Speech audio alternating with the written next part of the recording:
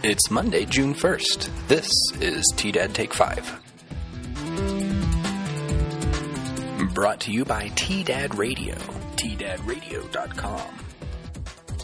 Today, a local lifelong resident will be turning 100 in a few days, and Los Animas reports its 6th coronavirus case. Also at the state, the Gallagher Amendment gets some attention, and in the world, South Korea closes schools again just after briefly reopening.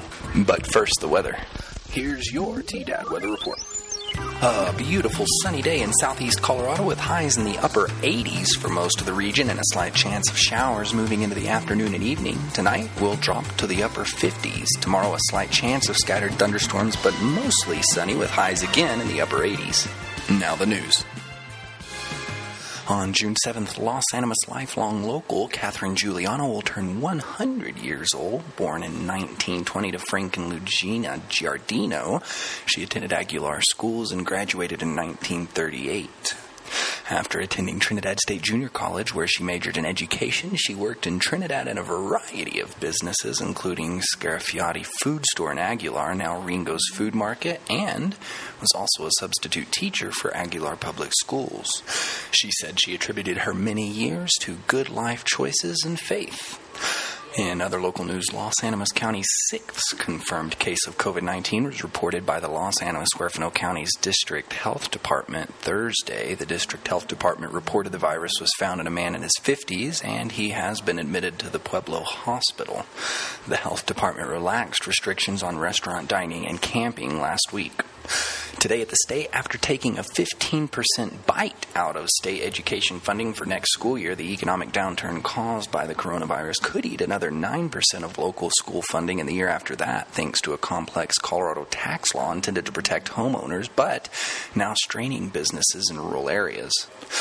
A bipartisan group of lawmakers wants to head off this property tax collapse by asking voters to repeal what's known as the Gallagher Amendment. Doing so would also provide relief to small fire, library, and hospital taxing districts around the state. But the campaign will likely face an uphill battle in a state where voters have resisted major changes to tax policy, and in a year when many of them feel more economically strapped than ever. At today's assessment rate, the owner of a $200,000 home would pay taxes of $14,300 of it, with the actual tax bill determined by local property tax rates. Under the new assessment rate, the same homeowner would pay taxes on just $11,760 of their home's value.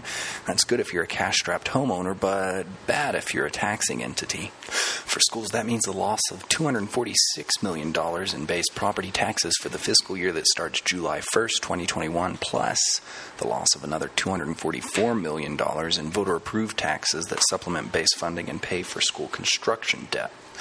Current law leaves the state on the hook for that first $246 million. That would be a hard blow to absorb in good times. With the economic impact of coronavirus expected to extend for several years, absorbing the blow is an option no longer available. In world news today, South Korea has been held up as a model of how to limit the spread of the coronavirus without a widespread lockdown, thanks to its rigorous testing, contact tracing, and quarantine program. Its struggle to prevent new outbreaks of the disease despite these stringent measures highlight the difficulties other nations can expect to face as they ease lockdown restrictions. Some of the schools, which have closed again as of Friday, had only reopened in the past few days. Their students will switch to remote learning, Vice Education Minister Park Bae-boom said. That's all for today's news. Now, here's what's happening in your neighborhood.